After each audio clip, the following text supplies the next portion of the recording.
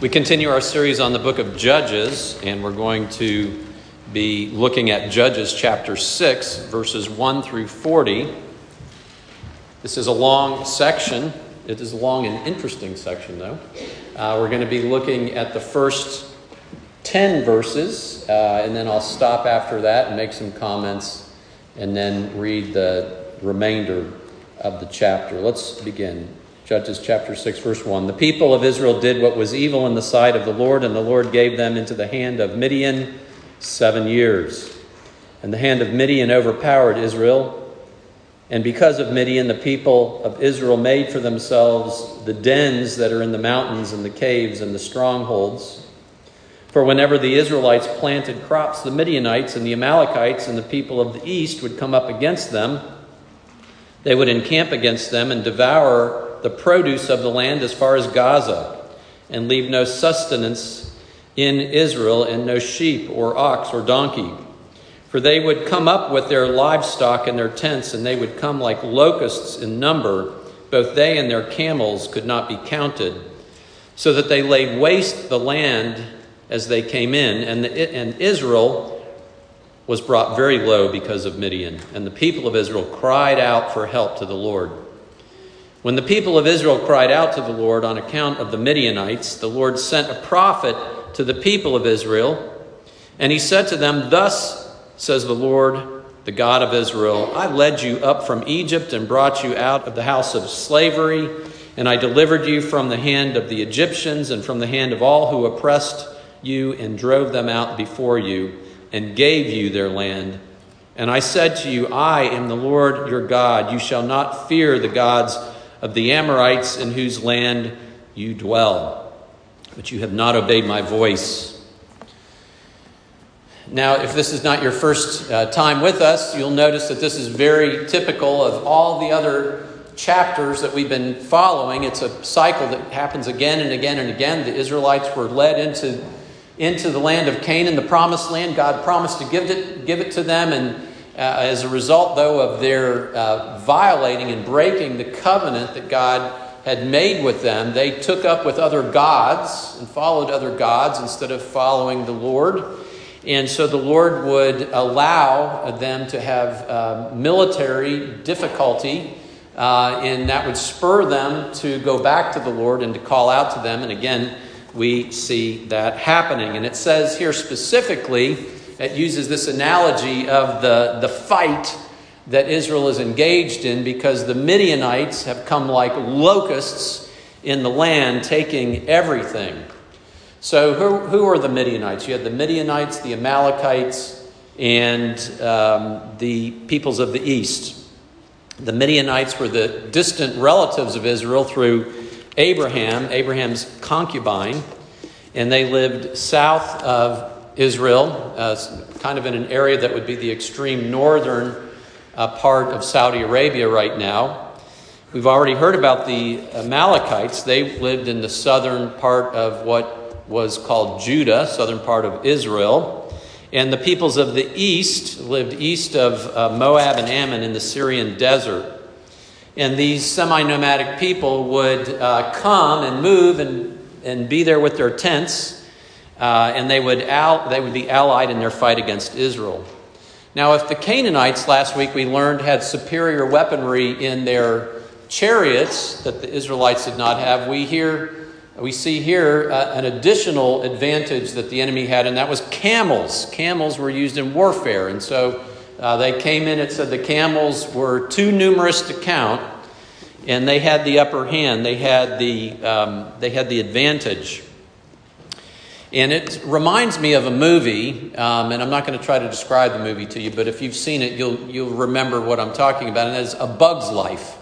A Bug's Life. Every year, the grasshoppers would come back and would just beat up on these ants to give them all this food. And so this is what's every year it would happen. As the Israelites would have their crops come in, like clockwork. The Midianites and these hordes would come in and just sweep in and take everything away, not only the grain, but also the ox and the sheep, and they would just decimate the Israelites, so much so, and it's easy to miss this if you just read through it quickly, but they were they resorted to living in caves. So the people, their settlements, their towns, even perhaps walled cities, they had to abandon, and they had to live up in the hills in the caves in this primitive form of life.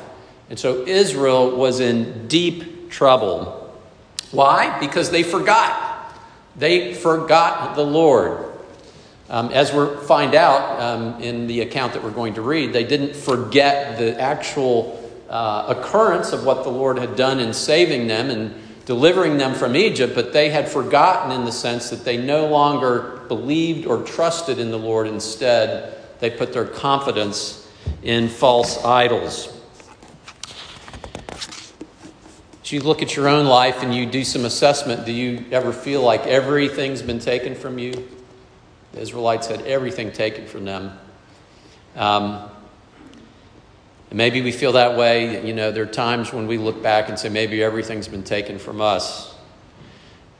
What we learned last week is that we engage in spiritual battles in the physical world, that the arena in which these spiritual battles take place and there's spiritual warfare is in our physical world. And as we deal with physical difficulties and trials, we are in the midst of battle.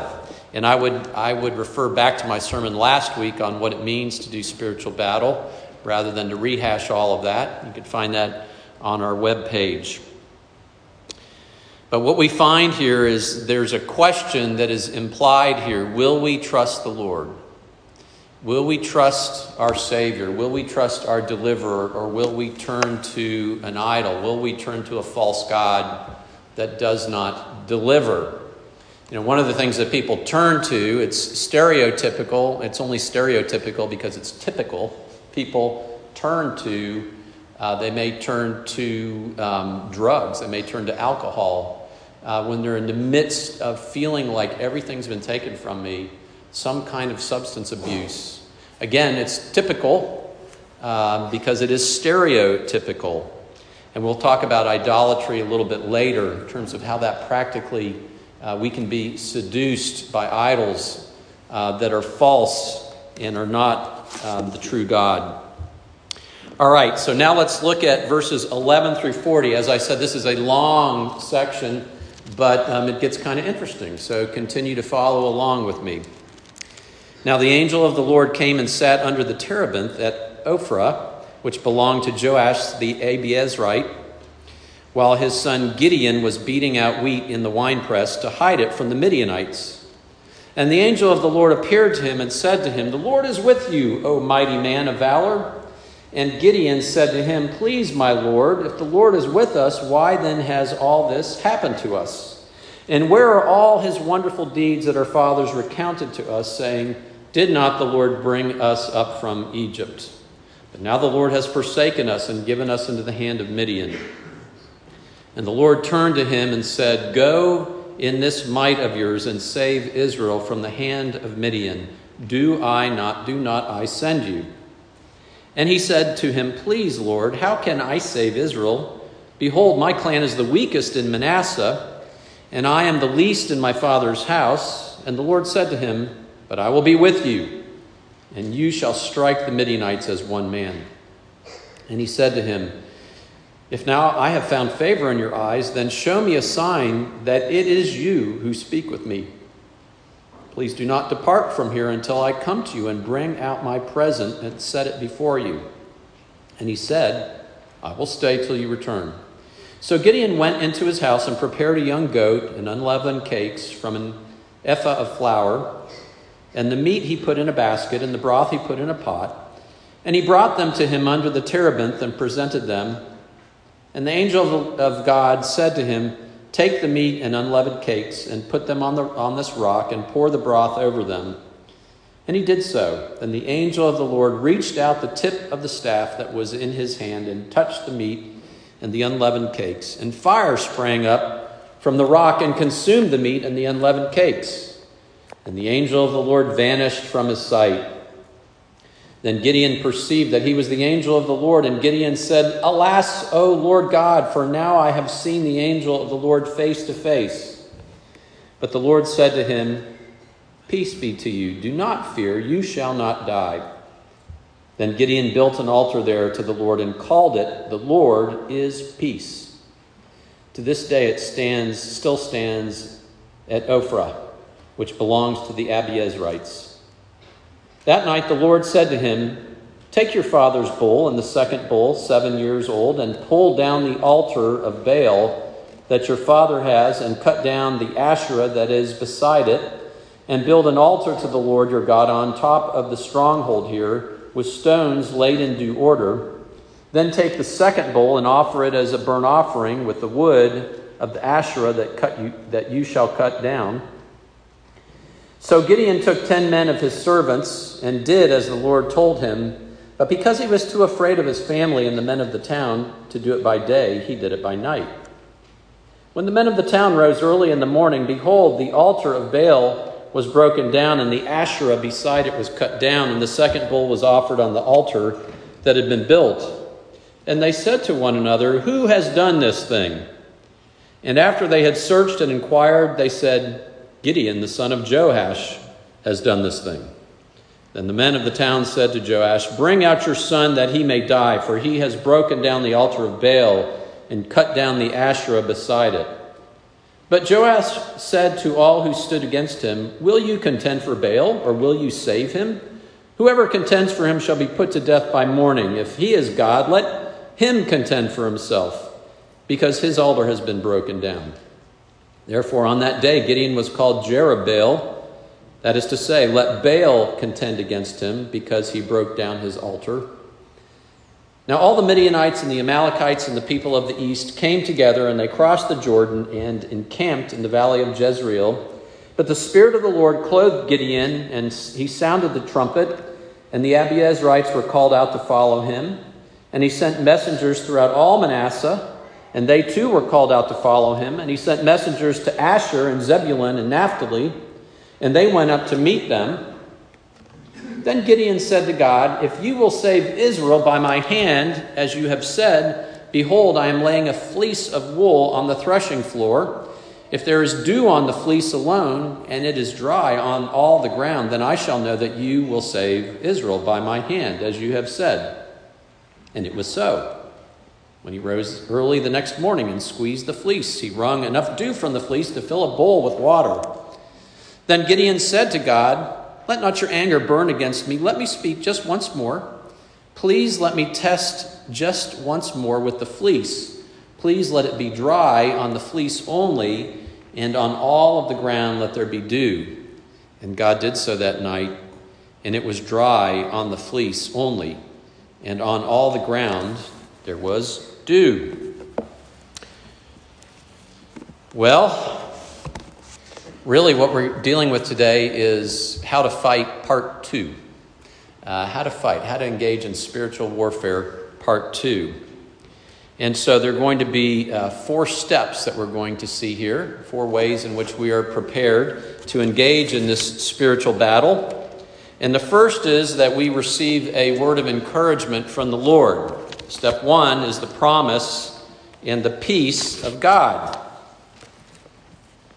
We are encouraged to fight by the Lord, and we receive his encouragement. Judges 6:14, "And the Lord turned to him and said, 'Go in this might of yours and save Israel from the hand of Midian. Do I not send you?' And then Judges 6:16, "And the Lord said to him, 'But I will be with you, and you shall strike the Midianites as one man.'"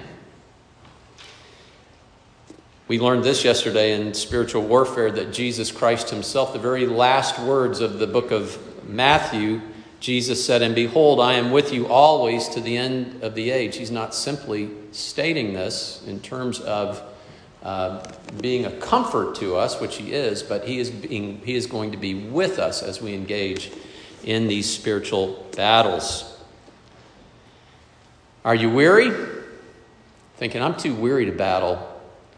Well, Gideon was weary, right? God wasn't telling Gideon, "I want you to go out and conquer some brave new world out there. I want you to go to India or China." No, the battle came to him. He was minding his own business. The Midianites came in with their hordes and invaded, and he had to retreat up to the hills. Gideon was exhausted, I'm sure. We find him hiding. He was winnowing. He was separating the chaff from the wheat. Normally you would do that in the open air, and you'd be in a windy spot, and you'd push it up like this, and then the good grain would come down, and he was in some wine press, hollowed out, hiding from the Midianites. He was not in a good way. God said to him, "Do I not send you? I will be with you." And then he also said, "Peace be to you. Do not fear. You shall not die." Judges 6:23 and 24. The Lord said to him, "Peace be to you. Do not fear. You shall not die." Then Gideon built an altar there to the Lord, and he called it, "The Lord is Peace." Made an impression on him. The Lord said, "Peace be to you." And that is what God does with us and has done with his people throughout all the ages. The disciples were up in the upper room after the death of Jesus Christ. They had heard about his resurrection. They were confused. They were scared. Gospel of John says they were up there in fear for their lives from the Jewish leadership. And Luke 24:36 and 37 records Jesus' encounter with them. As they were talking about these things, Jesus himself stood among them and said to them, "Peace to you." Then they were startled and frightened and thought they saw a spirit. And so part of what's going on here with this Gideon account, and the reason why God had to say peace to you, is because throughout this whole gift that Gideon gave and the angel of the Lord and what he did, Gideon understood that who he had seen was no other than God himself. The theologians call this a theophany, that God had some physical manifestation, but it was the Lord himself. And Gideon understood, I've seen the Lord and I'm going to die because I am a sinful man before God. I know that no one can see God and live. And Gideon didn't see the full glory of the Lord, but he did see a theophany. And you understand that Gideon, in the presence of the Lord, as God came near, didn't come in a flippant way. He didn't come to God and say, the man upstairs came to me. No, when God draws near, there's a right concern before a holy and a just God. As Isaiah, the prophet, said when he encountered the vision of God, he said, "Woe is me, for I am lost. I am a man of unclean lips, and I dwell in the midst of a people of unclean lips. For my eyes have seen the King, the Lord of hosts." But God draws near to you. He draws near to me, and he says, "You will not die. You will not die." Why? Why? Because he has provided the way in which we can be close to God. We can be in the presence of God without fear of death, without fear of judgment. The word that we use to describe this, and the Bible uses to describe it, we talked about when we studied the book of Romans, the word propitiation.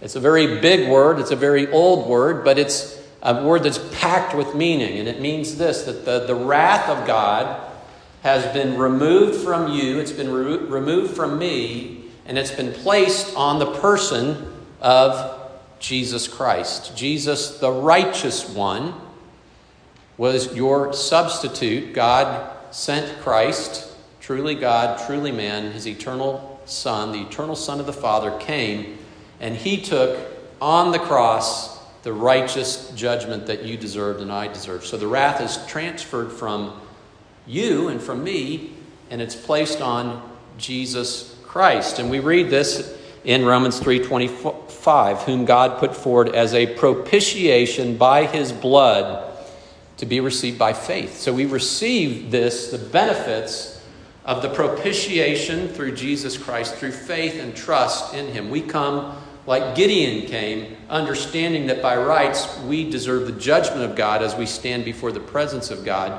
But instead, God comes close and says, "Peace."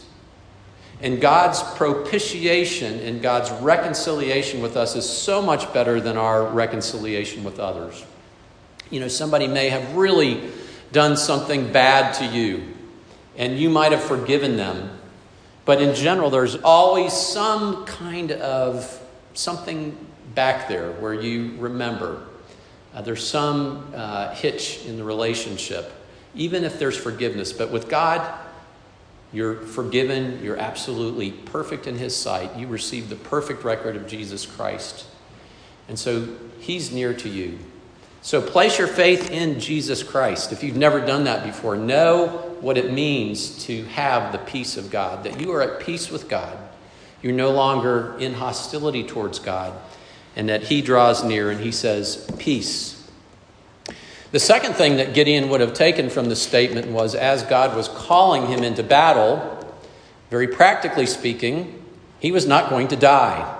So again, there's encouragement there. Step 2, we find here that God asks Gideon to tear down the family idols and the community idols.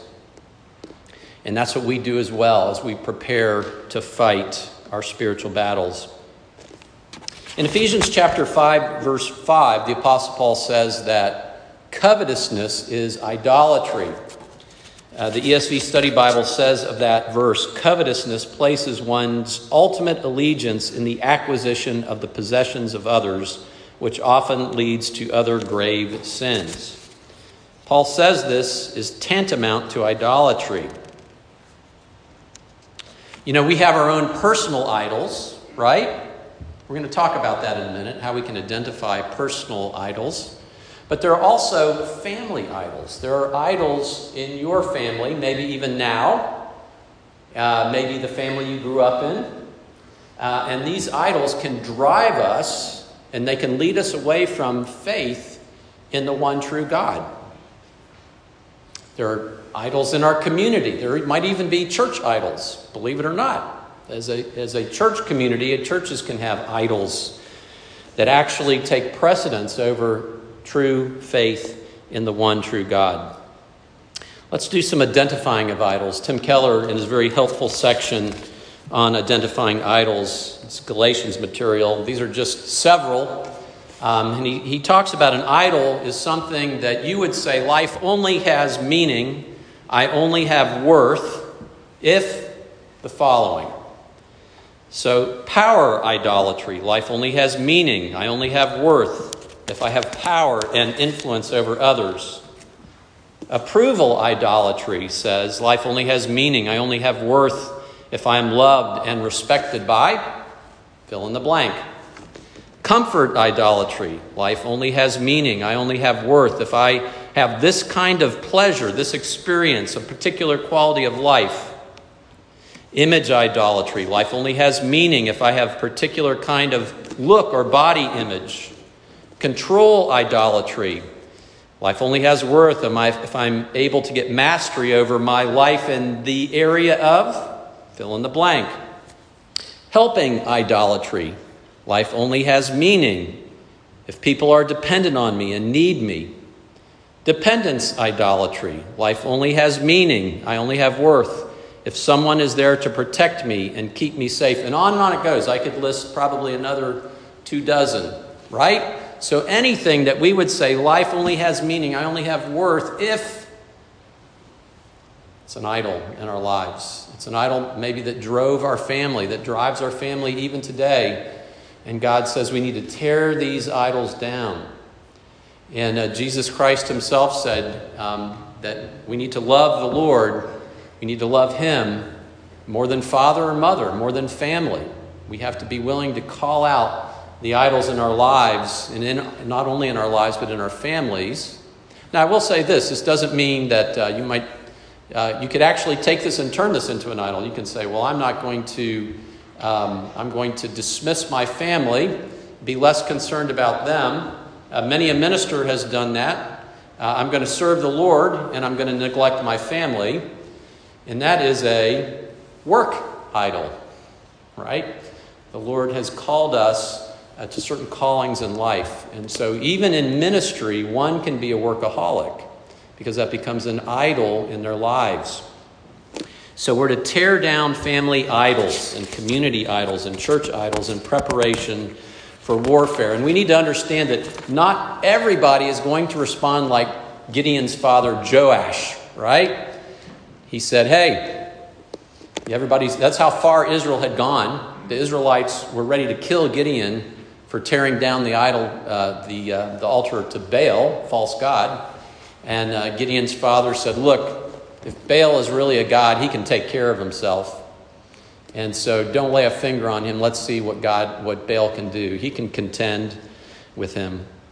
But you may not be in that situation. You might actually have people in the community and people even in your own families that don't respond particularly well. And in such case, we remember the words of Jesus Christ in the Sermon on the Mount, that we are blessed if we are persecuted for righteousness' sake. Step 3, we need to be equipped by the Holy Spirit to fight. Judges chapter 6, verse 34. But the Spirit of the Lord clothed Gideon, and he sounded the trumpet, and the Abiezrites were called out to follow him. There's this clothing of the Spirit of God that came upon him. We read similarly of God's work in our lives in 1 Corinthians 12, starting with verse 4. Now, there are varieties of gifts, but the same Spirit. There are varieties of service, but the same Lord. There are varieties of activities, but it is the same God who empowers them all in everyone. To each is given the manifestation of the Spirit for the common good. We've got the Spirit who opens our eyes so that we know, we delight in God. We turn from our sin, repent of it, trust in the work of Jesus Christ. But the Spirit is also who empowers us with spiritual gifts.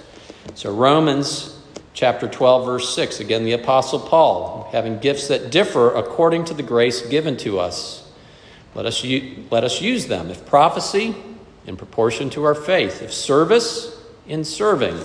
The one who teaches, in his teaching. The one who exhorts, in his exhortation. The one who contributes, in generosity. The one who leads, with zeal. The one who does acts of mercy, with cheerfulness. It may be that you, like Gideon, may have spiritual gifts. You might be clothed by the Spirit to lead. And the Apostle Paul says, and lead. But others of you may have gifts in service, may have gifts in generosity, all kinds of gifts that are listed here, where God does this to build up the body of Christ, that we might, as one body, as a group of people, be engaged in the spiritual battle that God has called us to, and help each other as we face difficulties and challenges in life, build one another up for this purpose as well. You might say, what are my spiritual gifts? Pray that God would show you what your spiritual gifts are. And sometimes you can just start to utilize them. Do I have the gifts of service? Begin to serve and find out. Everybody is supposed to serve, but some of you are particularly gifted in areas of service.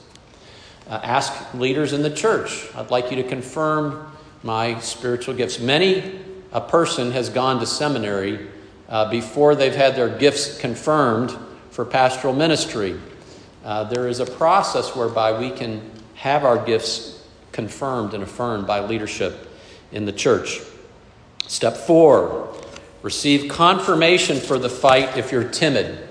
We find that this is what Gideon does. And here's this section that is actually fairly well known. It's the fleece section here.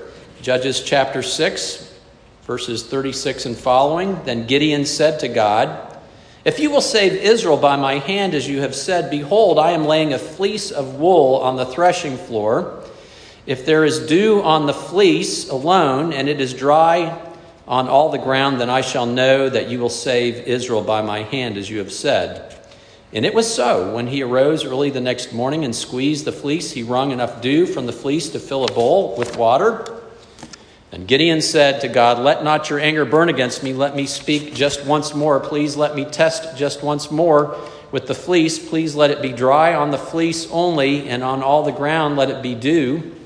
And God did so that night, and it was dry on the fleece only, and on all the ground there was dew. Evidently, the first go-round, it was easier to explain naturally that the fleece would soak up the dew. And as the sun came out, the ground around it would, the dew would evaporate. And so he said, well, let's go step number 2. Let's do the opposite and have the fleece be dry and the ground around it be wet. And so there was confirmation to Gideon. Now, many a sermon, many a commentator we'll talk about the problem that Gideon had in asking this of the Lord. And I believe there probably was a problem. There was probably a lack of faith that we could criticize.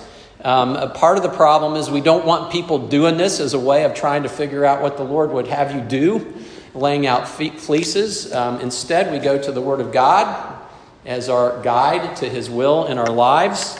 And in fact, the reality is Gideon already knew the will of God for his life, right? But he was timid. He was afraid. This is after he had been clothed with the Spirit of God. This is after God had dramatically shown him that he was the Lord and he was the one who was giving him this call to lead into battle. One of the commentators that I use on the book of Judges is Arthur Kundal, and he says this of this dynamic with Gideon: the Lord deals more tenderly and graciously with his children than any earthly father.